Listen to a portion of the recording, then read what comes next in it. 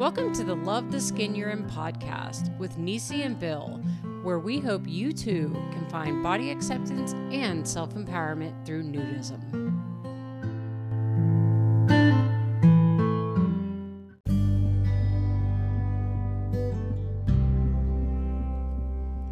Well, welcome to the first episode of Season 2 of the Love the Skin You're In podcast. In this episode, Bill and I sit down with Gary and Brenda. Gary and Brenda are longtime nudists and are two of the founding members of Oaklake Trails Naturist Park. In this episode, we hear about their entrance into nudism starting in the early 1970s and how they became founding members of Oaklake Trails. They share the humble beginnings of Oaklake Trails, the growth and prosperity that hard work and dedication has brought about, and some insight about handling the challenges faced by nudists and clubs moving forward. Gary and Brenda could easily be described as modern-day nudist pioneers. They are the last of the original founding members of Oaklake Trails. They didn't do it alone, but their vision, dedication, and literal blood, sweat, and tears laid the foundation that so many amazing and dedicated members and shareholders after them used to build what we like to refer to as our happy place. Thousands of people have experienced the freedom and benefits of nude recreation at Oaklake Trails because they, along with the other founding members, took a giant leap of faith and created a little slice of heaven on earth. Over the last 5 decades, they have served and continue to serve on several honor committees and boards. Our friendship with them is another example of how nudism bridges the generation gap and allows friendships to blossom that otherwise might not happen. We hope you enjoy our conversation with Gary and Brenda.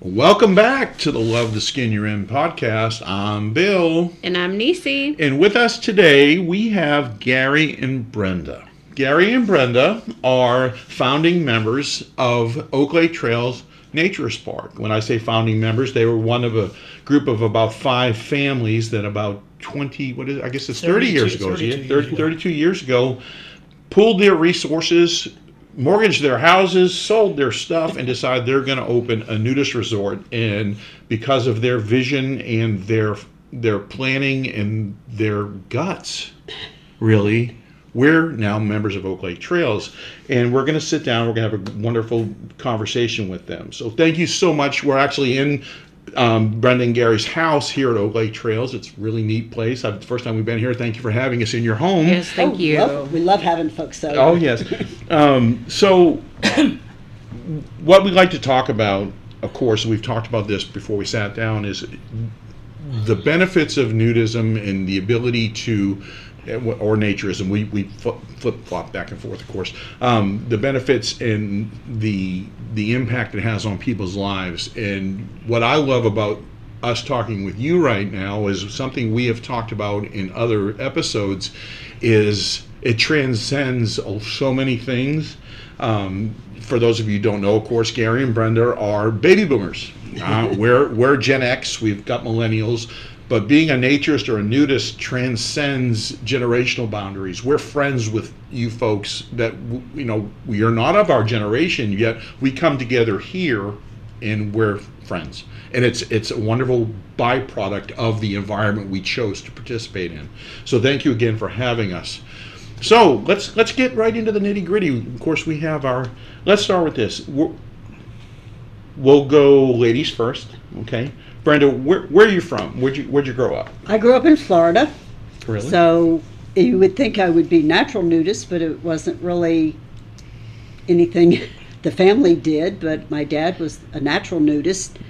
When you say natural nudist, we talk about how was nudity treated in your home. So it wasn't mentioned, but it was casual. My dad would be nude when he slept, but dressed during the day. So it was just never really something that I did, but it was something that I could see, I guess, internally. You see that there's nothing wrong with it. Sure. That it's a very natural thing. If you want to sleep nude, you sleep nude. If you want to sleep in pajamas, you sleep in pajamas. My mother wore a nightgown. My dad didn't wear clothes to bed. So it was one of those things that I saw you did what was comfortable for you. Right. So it was purely a comfort issue. And where did you grow up? Yeah, Denise is looking at you. I'm like, take the cue, babe. I haven't grown up yet. That's the problem. I grew up in Maryland, Baltimore, Maryland. And nudity wasn't really common in our house. My dad said that he never saw my mom in 50 years of marriage nude. She used to come home, and I had forgotten about this till he mentioned it many years later, that she would come home and put a flannel nightgown over her clothes and an undress under her flannel nightgown. Wow. Now, years later, my dad came out here. When we first started this place, my dad came out here, and on Father's Day, he'd come out here, and he loved it. And he just thought it was really great. Unfortunately, he died in 1996. But he was at home out here, so he took to it right away. But that's how we grew up. So, growing up in an environment where nudity was not a thing as a young boy and a young man, a teenager, did it have effect on your body image at all?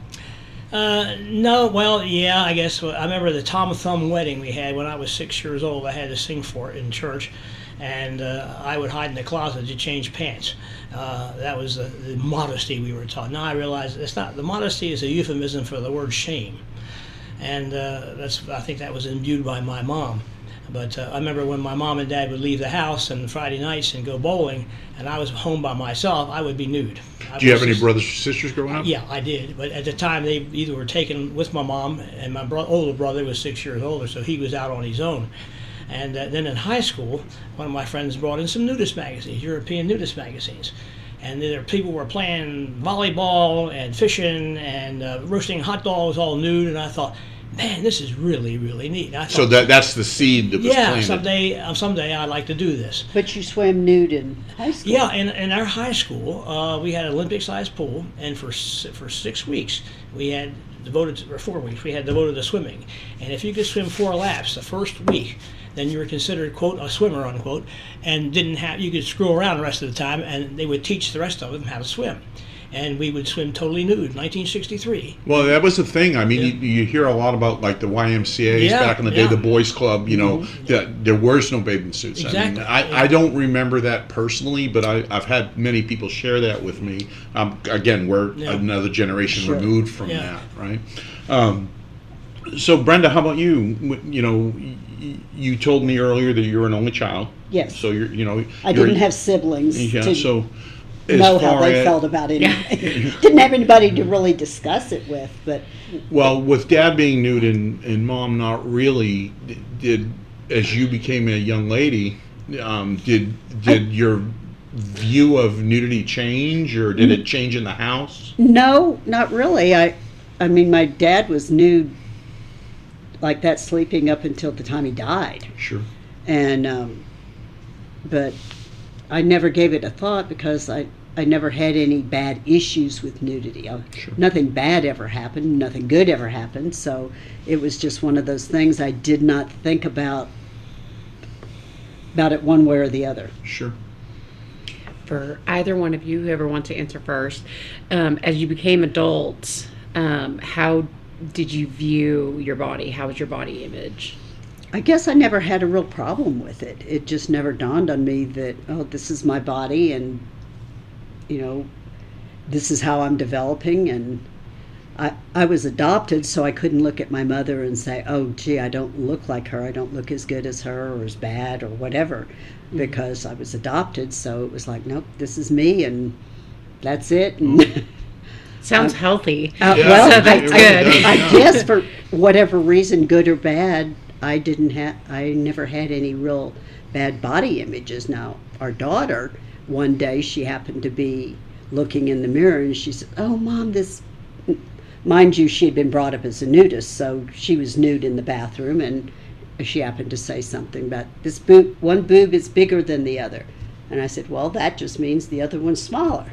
I said, if you think of it that way, I said, but if you put your body together, if you look down half, you're not going to match anyway. One hand's going to be smaller or bigger than the other. So that's very common. A lot of people don't understand that. That's just the way your body is. More often than not, they're not the same size. We're not totally symmetrical. You're going to find one boob is a little bigger or a little smaller than the other if you actually measured them. Same thing with your feet. My dad said one leg's always going to be longer than the other. So why would it be any different? That's not any different. So don't worry about it. Right. If you happen to be able to see the difference, then, well, you just have to figure out how to deal with it. Okay, so you both came from an environment where you were comfortable with your bodies, and then you meet, obviously. Somewhere along the line, your stars crossed, and you came together. As you entered into your married life, as a young couple, how was nudity treated in your home? We were pretty much open, Yeah. I think. We were very comfortable with each other nude. And in fact, our first house we bought, I was in the Air Force, and we bought a house and put a fence around it. It was in Arkansas, where, I know all about Arkansas, Blytheville. And so we put a fence in. We would tan out in the backyard a lot. And then when I was sent out to California for training out there, I was a pilot, we went to Black's Beach. And it was a Labor Day weekend. And it was amazing. You couldn't find a place to put a towel down. It was so crowded. Wow. And they had a lady walking around with a clipboard trying to get people that were new out there to give names and everything to promote Black's Beach so they could show the local economy that people come from out of state. And they never talked to us because we had a total tan anyway, so they thought we were probably from there. And, we had to go up to her to say, hey, what are you doing? We're here from Arkansas. And then we moved to Altus, and we had another fence. Then we put in, and we were nude there for the 3 years we were there, and now we're here. You once told me that being at home, you started being nude around the house a lot so you could keep the air conditioning a little bit warm to save some money. Well, that's kind of what started it. In Blytheville, the electric rates were very, very high. And when it came time to sell the house there, we wouldn't even use the air many times, and just put a fan in the window and that sort of thing, because we were comfortable when everybody else was sweating. And when the realtor saw the electric bills, he says, "Is this a special energy-saving house?" Yeah. I said, "Think what you will." "Well, I'll leave these out. I want the people to see you've got an energy-saving house here." Yep. Okay, sure. So that was a selling point. But we live. You didn't tell them the secret to your success. Right. No, we didn't. So, but yeah, nudity has been something that when we can, and nude when you can. We had, one lady lived out here, in fact, in this house. She said, "Nude is nice, but warm is wonderful." So when it gets cold, we obviously wear clothes. Sure. But, and we're all sitting here fully clothed because it's 30 degrees and windy outside. Exactly. Unfortunately, it's cold. Well, when we were in Altus, before we had our house built, we stayed in the house of a guy that we had known in Blytheville.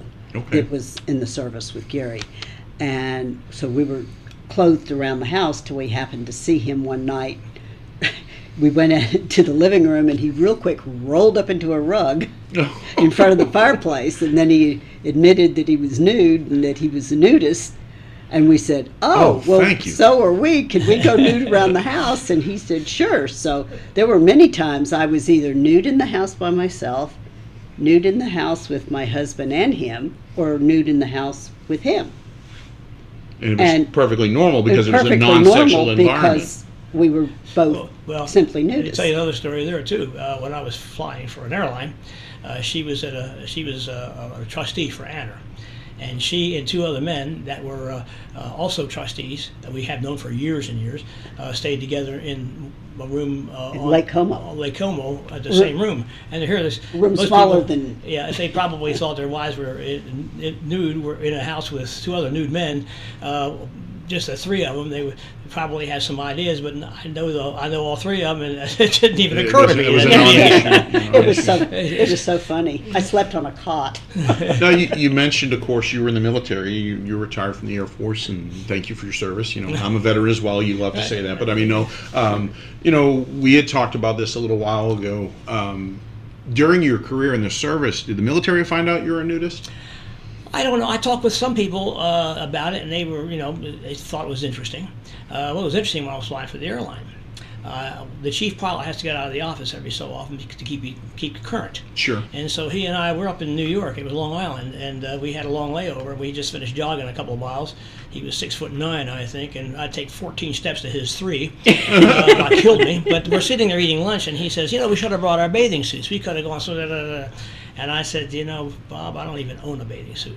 And I went on and on about I'm a nudist, and he pulls his wallet out and pulls out an Anner card. And so it was kind of funny because so he, you many times in the cockpit when I was talking about people, I would carry pictures of Oaklake. Where nobody was in the pictures, it was just showing the facilities. Sure. And most of them found it was fascinating. There were some people, though, that right away, by the way they act, they wouldn't accept it. So there's no point in wasting my breath. I just simply wouldn't bother talking to them. Sure. But most people found it interesting. Well, tell me more, and so on and so forth. Rarely ever did I ever hear a negative comment. And so that was one of those things that I found encouraging. Mm-hmm. Okay, what about friends?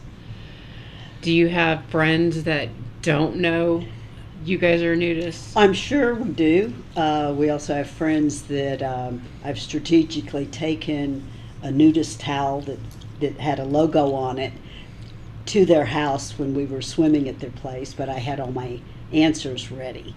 But when she asked, what does that mean on the towel? And when I told her and explained about nudism and about Oaklake Trails, because our kids were used to swimming in a pool nude, and if they had to put on clothes, then they'd just put on the clothes outside. Well, I was telling them when we were going over to this house, the pool was outside, that they would have to go inside to change clothes into a swimming suit that they were not used to wearing, and then if they wanted to put their clothes back on, they had to go back in the house and go in the bathroom or whatever room they had assigned for changing clothes and do it that way. And it was so funny because after asking the question about what is this towel, and I explained, the kids said, after about an hour running in the house and having to change clothes and all, now we know why you're nudists, because it takes too long to go take off this swimsuit, put on our clothes, and then if we want to go back in the pool, we got to go back in the house and do it again. So it's just so much easier. It was so funny, but that was the whole reason for taking the towel, was to because I kind of figured this might happen with the kids being little, because they were like under 10. Yeah, and kids don't have a filter, and it's probably going to come up. Oh, we don't wear bathing suits at our house. I'll tell you, that was the other thing. Yeah. When our son was in high school, Oaklake Trails is 419 acres, and we were the largest landing club in North America until De Anza. Which is now no longer. Which is no longer, and it turned out that De Anza was even using part of the state park or state forestry as part of theirs, so it wasn't really fair. But at any rate, we were the largest, and so our son had a bookmark in the page of the Guinness Records with Oaklake Trails, showing people, his friends, that this is the largest nudist park in North America. Oh, and by the way, my parents own it. Well, what he probably said that too. What he did is he had a card, the business card from Oaklake Trails with Brenda and I our name on it as a bookmark. Yeah. And he says only one person realized that.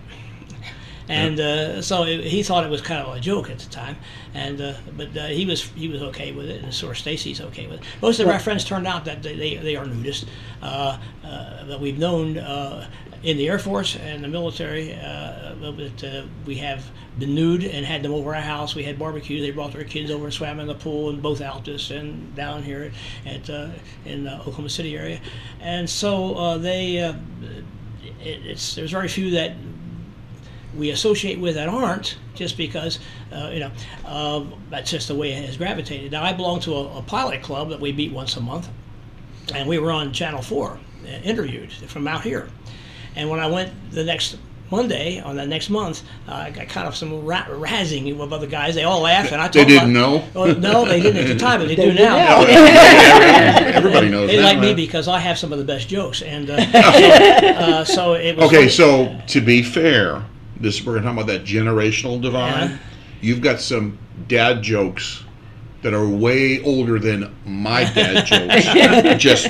just to be clear. Well, I'm sure. More like grandfather jokes. I didn't say that. I have to tell you something.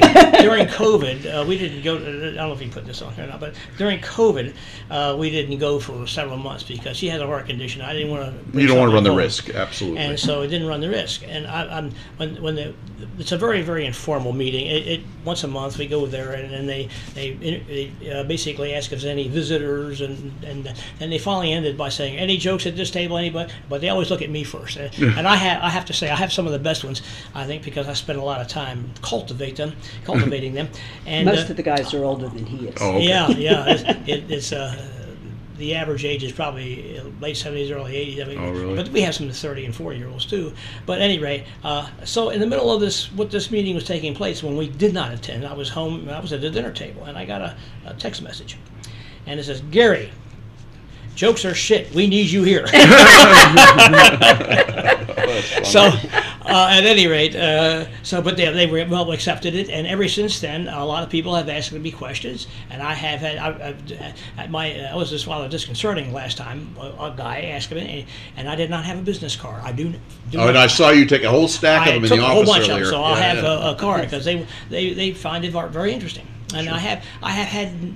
Very rarely have had anybody basically disparage it or not think much of it. They're either not interested or they say, well, that's kind of, I couldn't do it, but tell me more.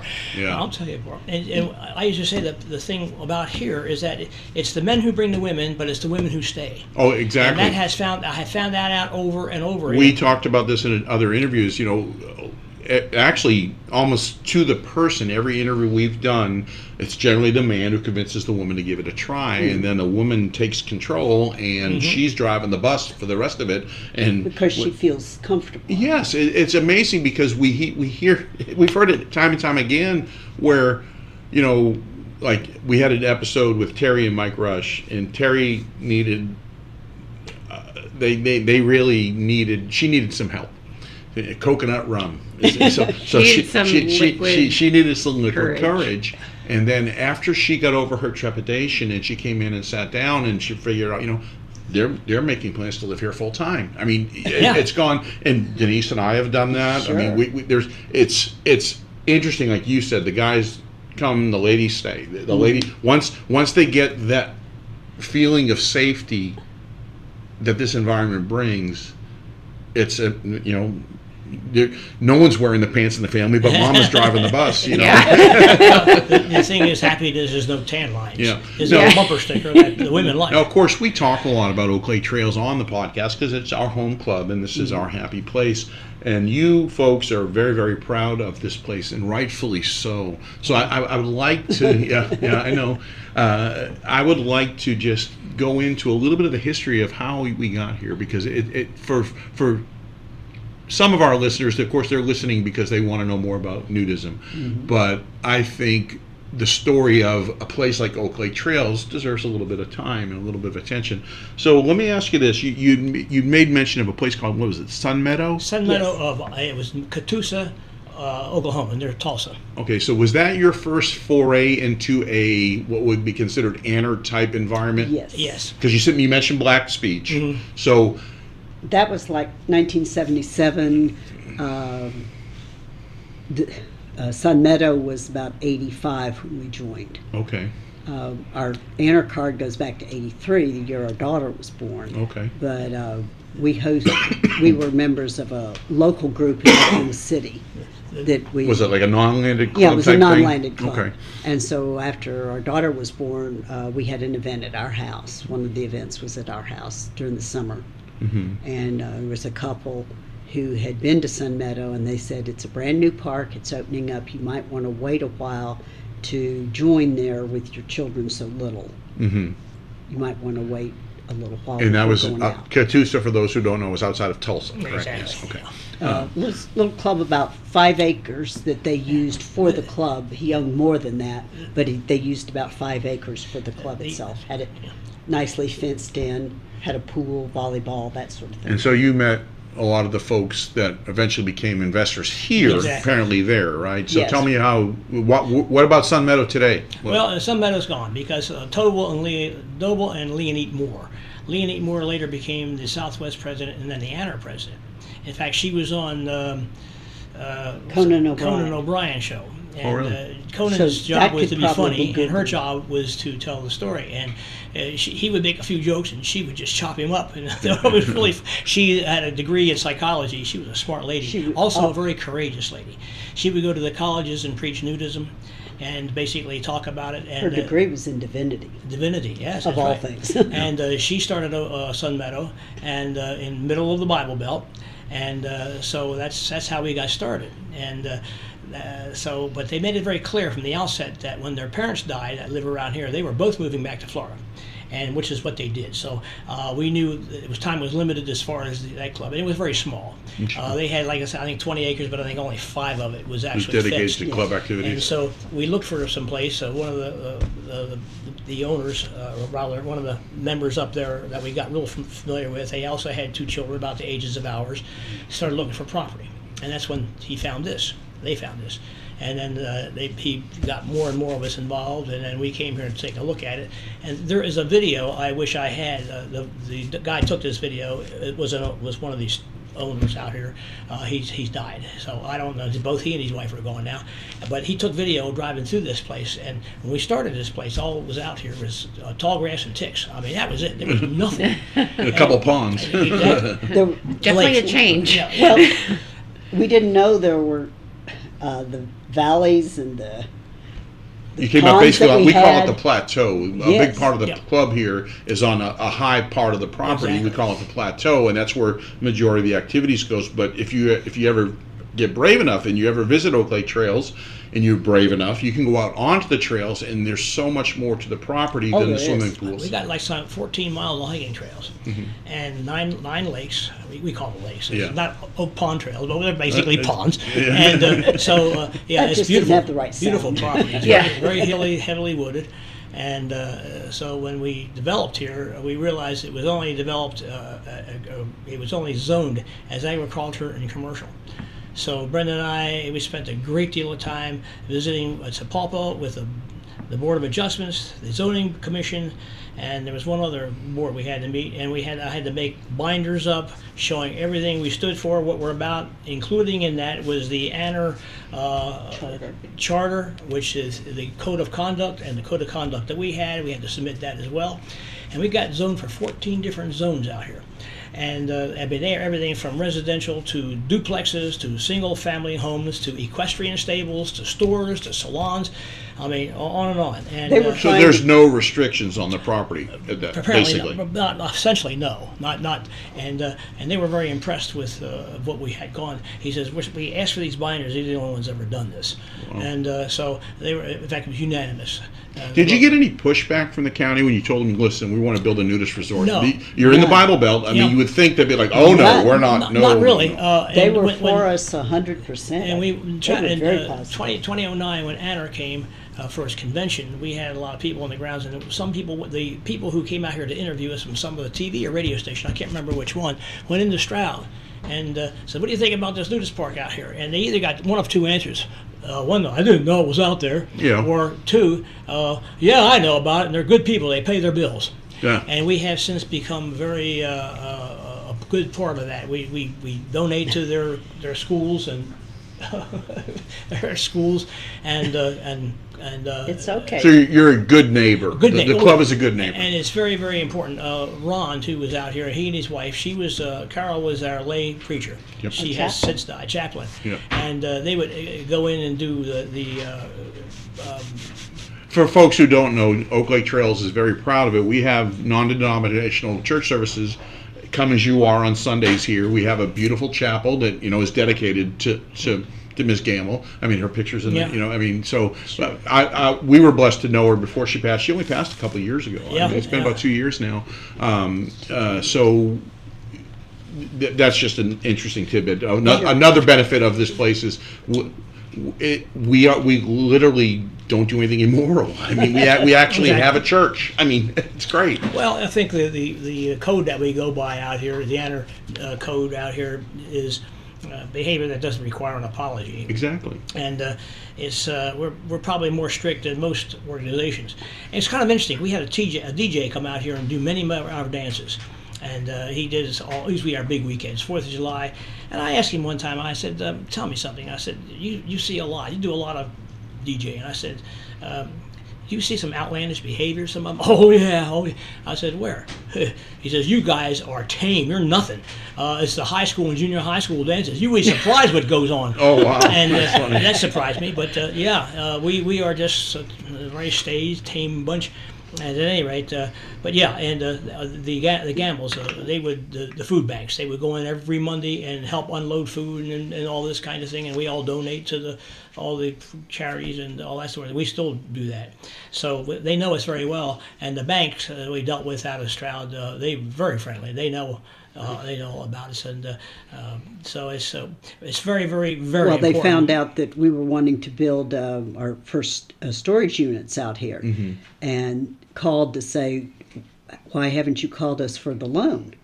And we explained that 2 of the owners out here were going to, give money to do that and charge interest and all, and they said, "No, come to us. We'll give you a better rate." Oh. Yeah, because the IRS requires that we have to charge We had to charge 5% or something. He says we can do it lower than that legally. We'll give you a better and just rate. tack it on to Tack it onto your loan. They called when they found seeking our business. We had at first it was in Bristow. We had the bank, then it was Stroud, and they were fighting. Both of the banks were fighting they were competing business. with each other. Which one would take the loan next? Yeah. So we are good neighbors, and we have good neighbors, and so we've had. So when you came from Sudden Meadow, what was the deciding factor for you guys wanting to put your fortunes on the line and open a nudist resort?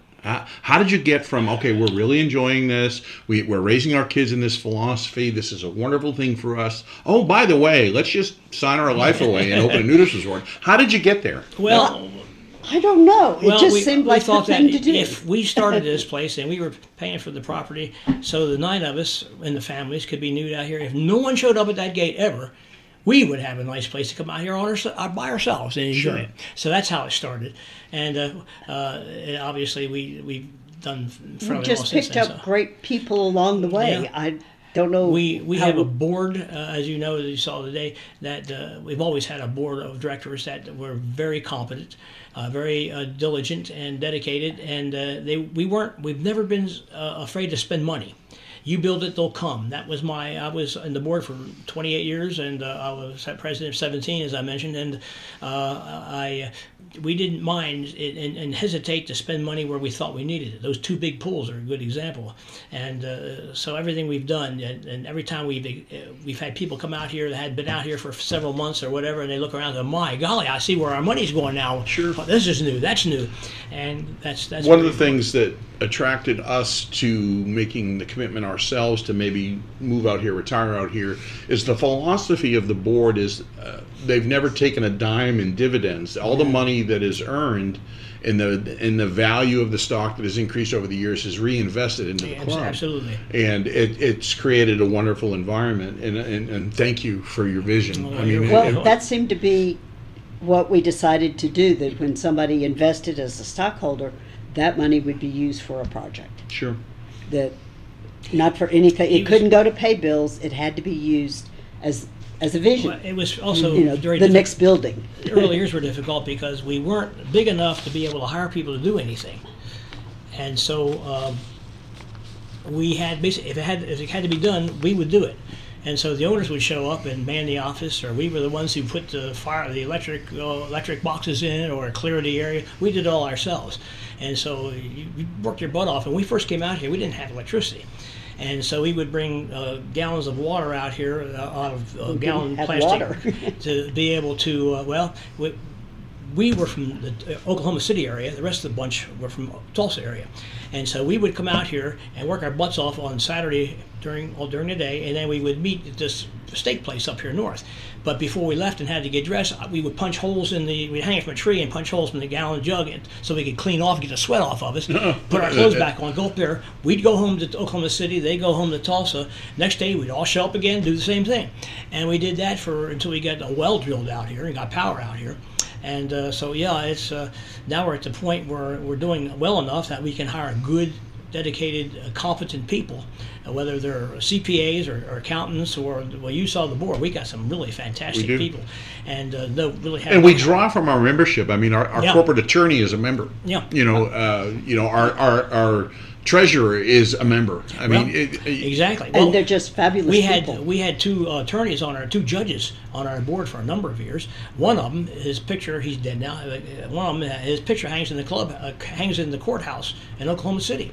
I noticed that when I had jury duty back in the I 90s. I know him. And the other one was he was on our board as our attorney, our agent of record for many, many years, and he was the longest sitting attorney or longest sitting judge in the state of Oklahoma. Was it War Acres or Bethany? War Acres. War Acres. And which is close to Bethany. Yeah. So We had some pretty high power people out here that helped us do the things. Now, when you say they were out here, were they members or just supporters? They were both. Members. They were stockholders. Members who had a lot. And that goes back to what we talk about when we talk about being nudists. When you come to a place like this, you don't know if you're talking to a judge, exactly, a ditch digger, a contractor, a cop, a pilot, a soldier. You don't know because all of that is stripped away, and we're just people, and from all walks of life. Well, this judge, I called him by his first name the whole time. He was in his middle 70s first time I met him, until people knew him, called him Judge. Okay. Why are they calling you Judge? Is that your nickname? Well, when we had our children's, we had our kids program out here, the youth camp out here. Yeah. Even he had to get a background check according to Anner, and to come out here. And because they protect the kids children. Were out here. And so we asked him if he would come out here and speak to the children. He said, "Shall I wear my robes?" And I said, "That'd be good." So he wore his judge's robes and spoke to the kids in the nudist park during the youth camp. And basically, the premise of his little speech to them was, "You might think you're young, but you have to be careful of your actions, because you could do things at your age that will affect you for the rest of your life. Let me tell you some stories." And so he did that. So it was very interesting. And so we've had some real interesting people out here part of this. We've been very lucky.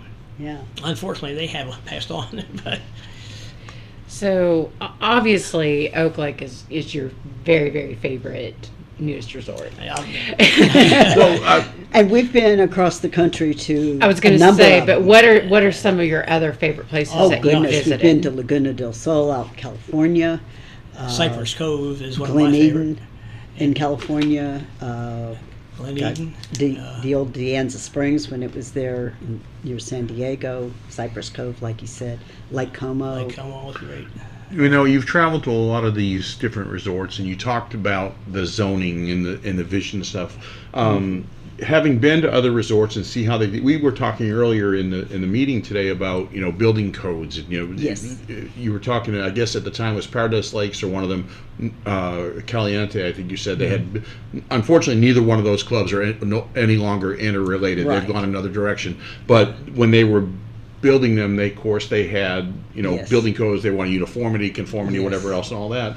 So, as you've been to these other resorts, has that triggered thought processes of what you'd like Oaklake to become? Oh heavens! Yeah. Because both Caliente and Paradise are what I call single entry clubs.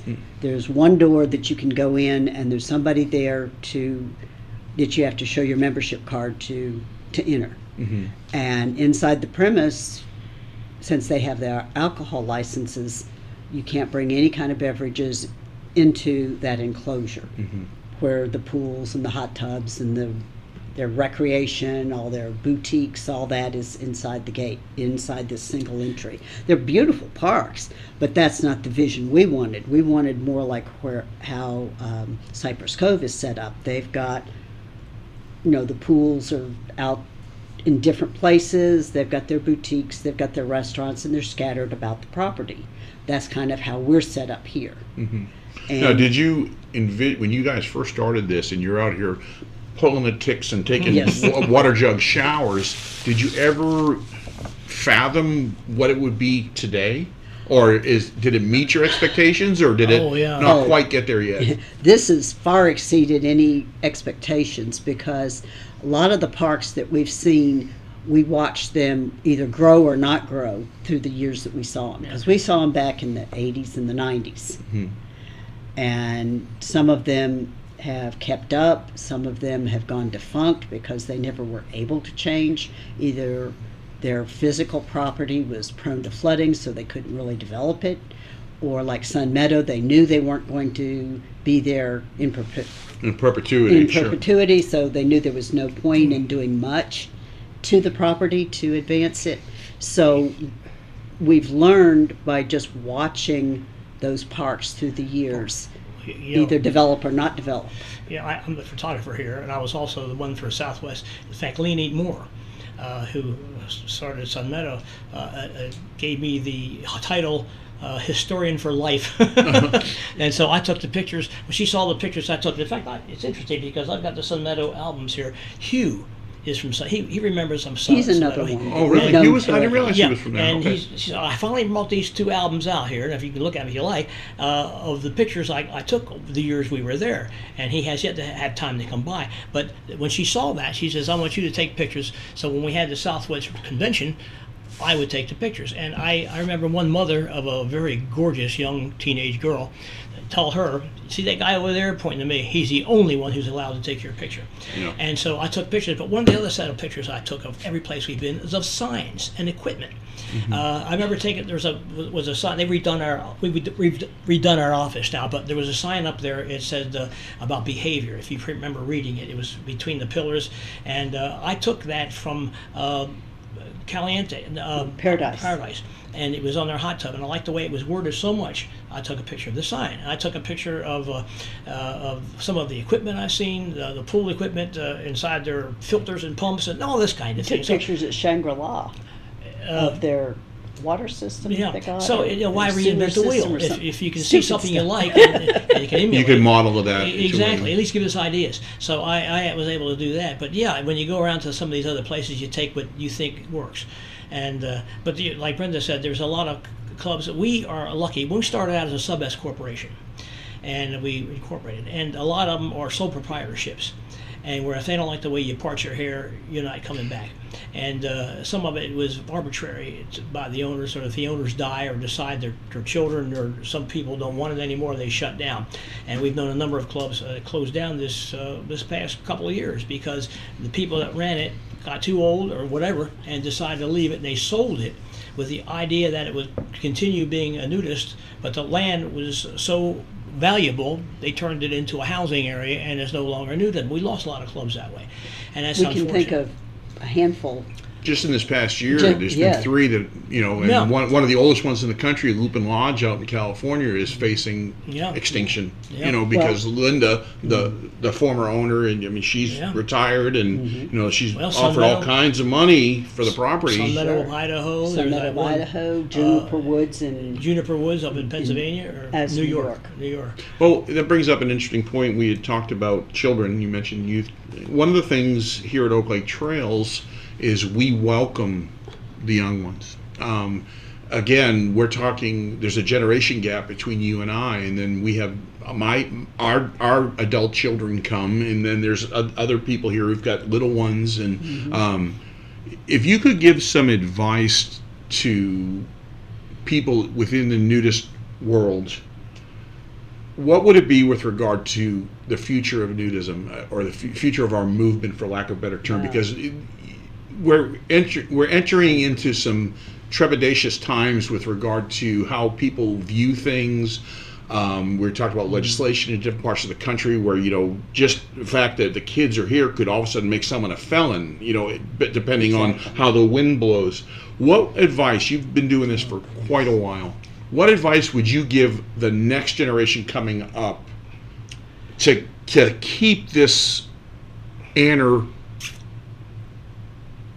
movement, for lack of a better term, going in the direction it's been, and to keep it as wholesome as it has been? What advice would you give? Well, it's a good question. I would say, first of all, support the organizations like ANR and NAC. They fight for our rights. NAC is the Nature's Action Committee.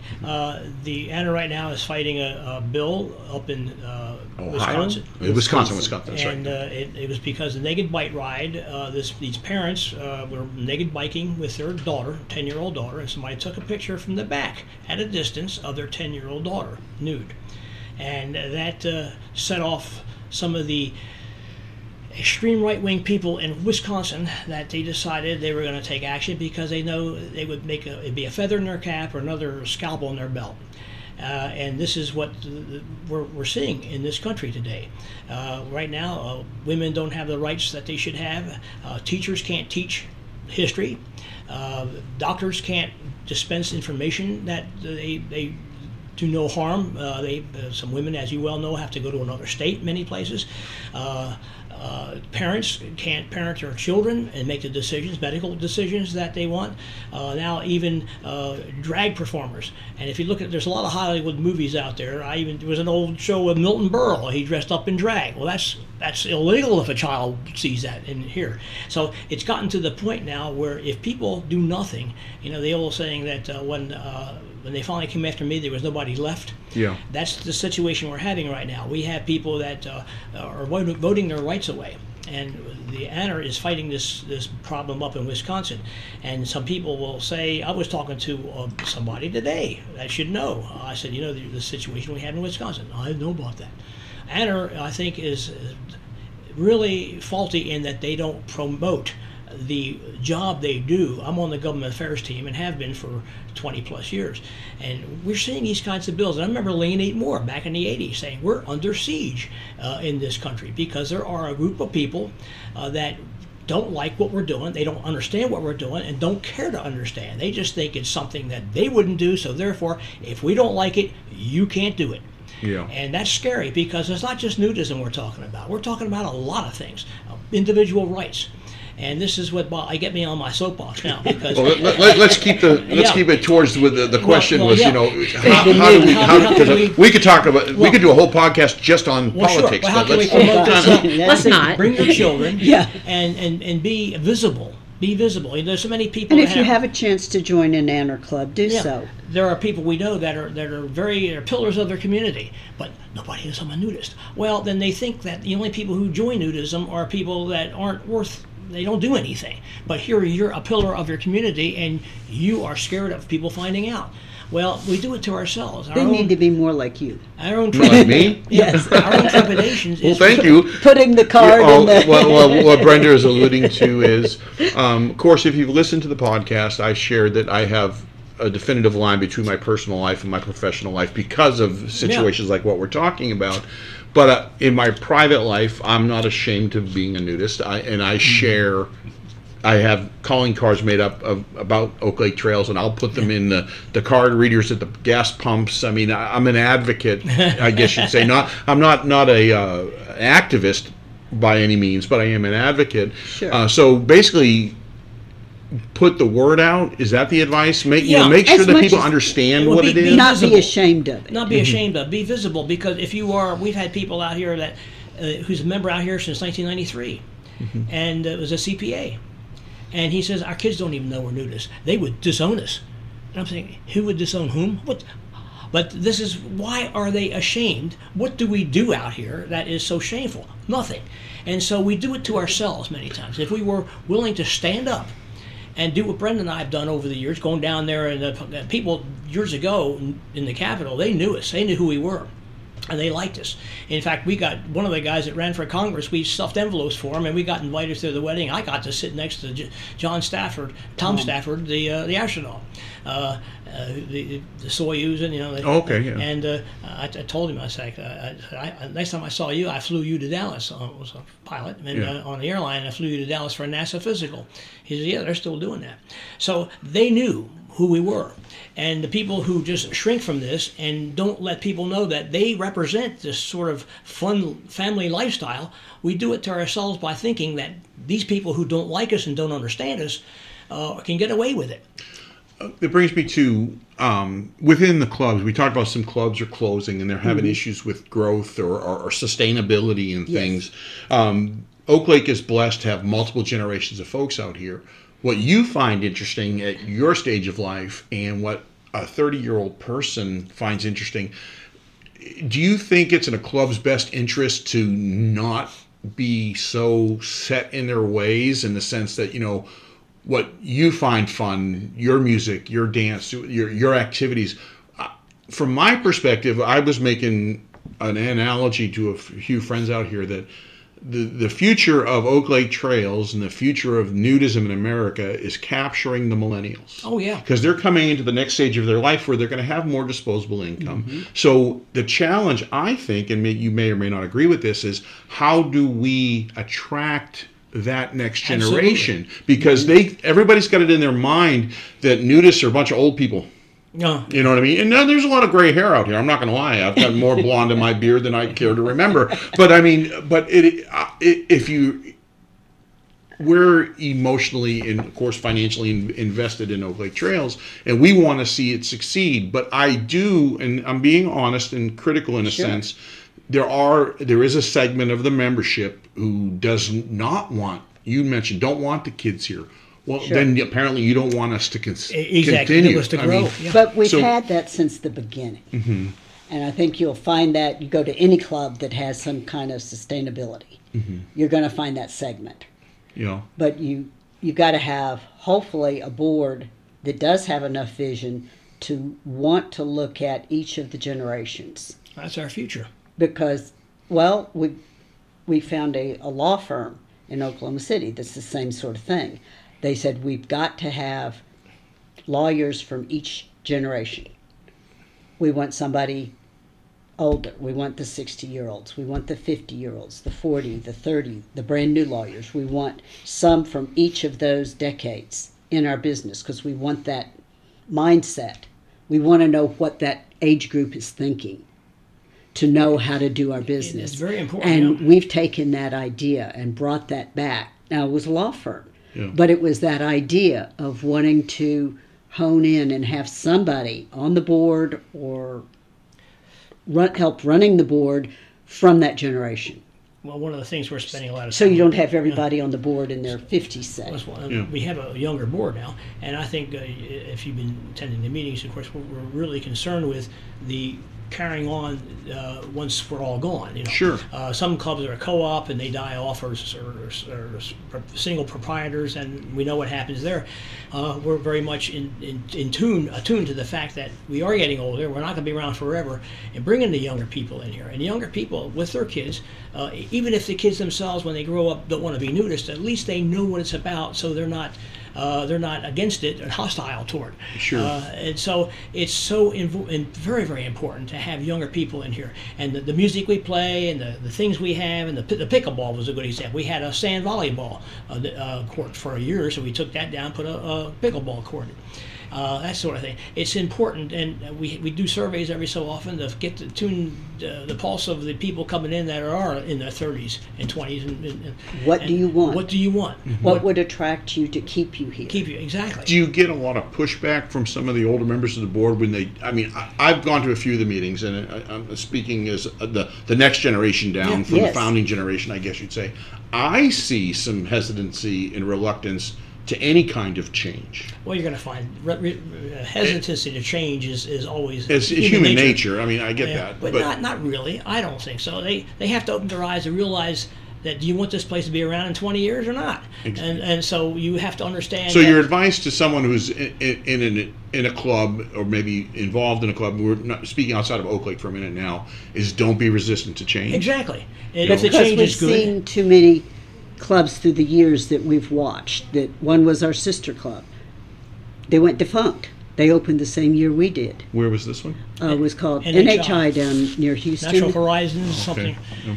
And also because we had a lot of complaints down there from some of the members. He says, we want to help. We want to build this and help them build that. And the owners, for whatever reason, resisted any kind of help. Well, we're not that way here. We're open-minded, I hope. And anybody has any ideas about what to do, everything you see around here was somebody's idea at one time or another. Right. And so when we follow through with it, if we put the funds to it, we allocate the funds to it, if it's something that we think we need to do. And I would think we hunger for having younger people come in with new ideas, fresh ideas. That's what we're about. And anybody who says they're against that, then then I don't know why they're here. They don't want it to just last. It was here for them. Let's have it here for the next few generations. And so I think it's very, very important to keep an open mind in that respect. And the music, I'm of the old generation. I've played trumpet for years, and I like jazz. Well, that's not something most young people would like, so I wouldn't even think about putting maybe if they heard it, they probably would like it, but that's not what they hear. So, but yeah, I would be up for a jazzy Scotch and cigar night. Hey, it sounds good to me. That's good to me. But at any rate, yeah. So. Well, I will say that this interview, it took a turn that I wasn't expecting, but I really enjoyed it because I think we're gonna when we publish it, I'm gonna a history, a snapshot of a nudist resort. This is Oaklake Trails. This is how we've got to where we're at and what's been successful to us. It might inspire a club that's somewhere else trying to start. We hope. Yeah. I mean, I think it didn't. This isn't what I expected the interview to be, but I've really enjoyed the conversation. We have had questions about from people that. In fact, we had a guy last summer. I'm going to start a club up in, I think it was Michigan somewhere. What do I need to do? Who I need to talk to about what ideas? And so when we talked for a long time, I said, maybe call these people down here in Paradise, or talk to people here. Or go visit this club. Yeah, it may be similar. And I'm encouraging. It's never good to see a club fail. Right. Or go down. And we are losing more clubs than we're gaining. And I think one of the biggest things is that the property it sits on is getting more and more valuable, and people think they can make more money by selling it. And I think the single proprietorship has a lot to do with it, like Gary said. Absolutely. Because there's a club in Texas now that they're up for sale, and it's because she's retiring. She's retiring. Yeah, and we're going there next weekend. Yeah, that's where we're going next week. And so, she says, I've been doing this for 25 years. And I'm going, well, we've been doing it for over 30. And then I'm thinking, why? But we're not involved like she is. Yeah, true. But, you get people around you to help. And, we did try to do this ourselves. We tried to get people and get ideas. And I look at this board, and I marvel at the talent we have on our board right now. Just pure talent. They took the ball that we gave them and they sprinted with it. I mean, I was walking, they sprinted with it. And they have done really, really so much. I was president of the Anner Education Foundation for 14 years. And I didn't have the time to devote because I was running this place and flying 15 days a month. All this. I have seen what these people have done. They have done marvelous things with it. They have taken off where I couldn't imagine. They have done more than we ever could. Because they had talents and knowledge that I didn't have. And so if you don't tap that, you're foolish. And if you want something to grow, then you got to be open-minded, accept younger people's ideas, and absolutely, I don't know why anybody is resistant to that kind of change, honestly. Yeah, with the Anner Education Foundation, when he got the list of the people that wanted to run for the board, I'm reading through them and going, we don't need to choose, we need to take every single one of these people. No, it's kind of hard to do that, though. But, we did. Yeah, really? But they did. Because we have a man out here who's got a PhD who teaches anthropology or something, and there are members out here. But I'm talking about the Education Foundation. Tom and Kara. There was and then a member from here wanted to join, and it was great that they were able to take him because he's a professor. That's what I'm talking about. Professor in Tulsa. So we got some really good people, well-educated people, capable people, and that's what you need. Okay, so I'm gonna wrap this up with a question. And no, this is going back. No, this has been like I said. This took a life that I wasn't expecting, and I really enjoyed it. And I'm gonna do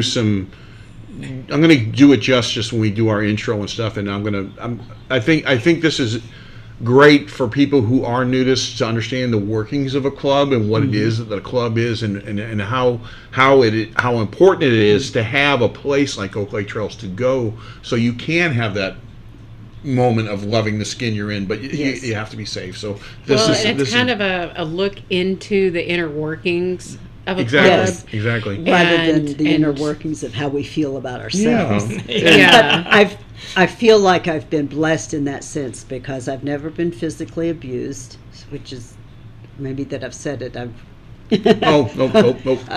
Knock on wood. But anyway, I feel very fortunate there. And our daughter loves this life, and she loves it out here, and so I'm very thankful for that. And my husband's always been a good person and we've always felt good about ourselves. Nobody's ever demeaned me or anything. You folks have done pretty much everything, I guess, within the realm of what a nudist lifestyle is. But do you have? We talked about a bucket list. Do you have a to-do list you'd still like to do? You've done this for so long. You've been involved in every aspect of this. Exactly. Is there anything you haven't done that you'd like to do? Well, we've been on 10 nude cruises. And so, that's a whole different thing. Different thing. And I could talk another hour about it. I have to say that it's probably selfish to say this, but being in the military for 20 years and then flying for an airline for 17, just to stay home. Yeah, really. Living out of this, we gave up a concert last night just so we could stay home and watch a PBS program on Benjamin Franklin, which was fascinating. Well, that wasn't. It was rain like hell too, but because we have to walk. Anyway, but yeah, we did. I know. I guess I've been so many places, been on so many cruises, been to so many different inner clubs, been to so many different inner meetings. I don't know. Have so any. Your bucket list is to stay home and watch documentaries, or come out here. Watch our grandchild grow up. We get to come out here. Yeah. And it's like you get to let your hair down and kind of. Where else can you get on a bicycle and bike nude over 14 miles of trails? Exactly. And I was thinking, I just put the wheel back on the golf cart. When I took it off, I was totally nude. Everything we've done out here, I helped Cliff build this place. Everything we do, anything I do at home is totally nude when I can. Yeah. When it's not freezing. So it's a freedom that is so much fun, much more fun when you're nude, and you can do that here.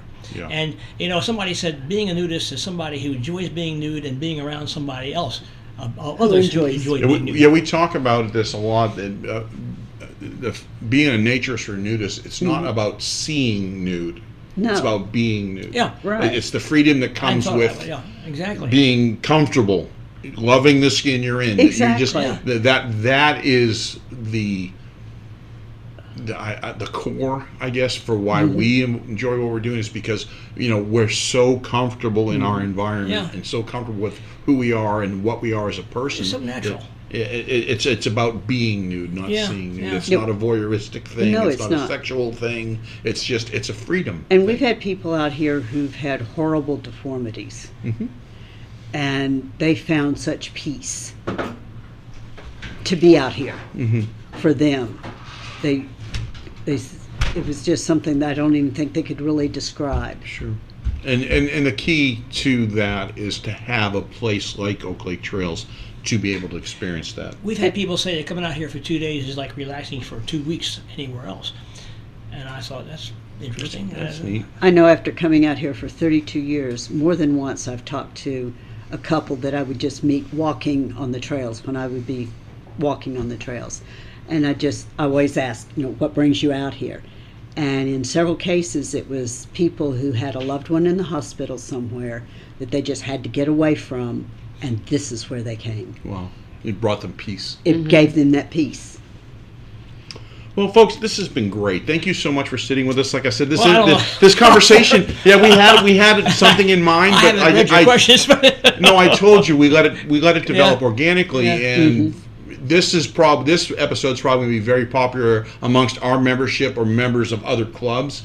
Maybe not so much as a promotional piece for nudism, but it gives you an idea of what it takes to create a place like this, and the dedication and the vision and the work, and I appreciate what Oaklake Trails is so much more since I've started talking to folks like you. We've been coming here, now this is coming up on our 8th summer, so we've been around for a while, and we have really gotten emotionally invested by talking to people, and that's a big part of the experience, because we're emotionally invested in the club, we're emotionally invested with the friends and people of the club, and we're also invested in the vision of what being a nudist is. So I mean, this is, like I said, this is not what I expected, but I thank you so much. I'm going to do a very good job of describing this. So people who listen to when you're listening to the podcast, this is not what you're used to, but you know what? That's okay. Because one of the things we talked about when we first started the podcast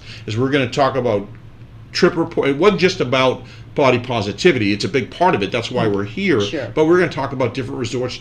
We were talking about maybe doing trip reports and things. So to give a snapshot of the nudist world is just as important as saying, hey, you can be comfortable in this world. So this has been great, and I want to say thank you very much. Oh, thank you for doing this. Thank you for doing this. Yes, We've enjoyed thank it. you. It's great talking with you.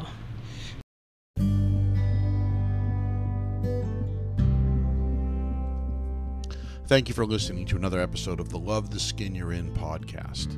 Brenda and Gary are two amazing people that, with a lot of help and a lot of hard work and a lot of vision, helped create a place for people to experience the freedom that is nude recreation. By learning to love the skin we're in, we're able to enjoy life in such a way that most people can't even imagine. When folks like Brenda and Gary speak, our generation, the next generation, needs to listen. That they know what they speak about. They have incredible insight. They have incredible histories to share that we can learn from and build upon to continue wholesome nude recreation in a safe environment at a place like Oaklake Trails. As we discussed in the conversation, there's a lot of resorts out there that are gone by the wayside. And every day we lose another one. And that comes from, I would say, a lack of vision and a lack of ability to adapt to change. I think the success of Oaklake Trails is in the business model that they spoke about, where everybody's got some skin in the game. There's not one person calling all the shots. You surround yourself with excellent people and you have excellent results. And that's something to be, take note of that.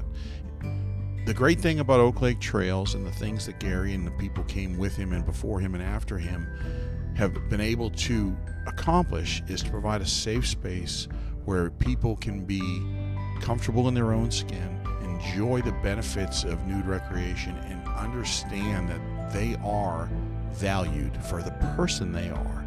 They can't be comfortable with the skin they're in. They can learn to love themselves like no one else can because they are at peace with their bodies in a place that brings peace. So I wanted to say thank you once again to Brenda and Gary for sitting with us. I hope you'll tune in as we move forward in this new season that we're getting into right now. If you'd like to be part of the podcast, of course, you can reach out to us on Twitter.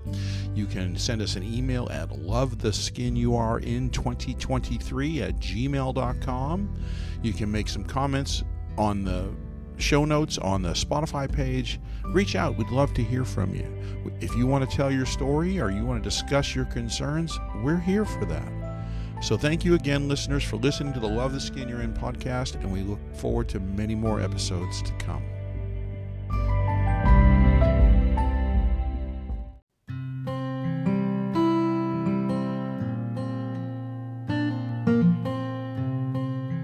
Thank you for joining us for another episode of the Love the Skin You're In podcast.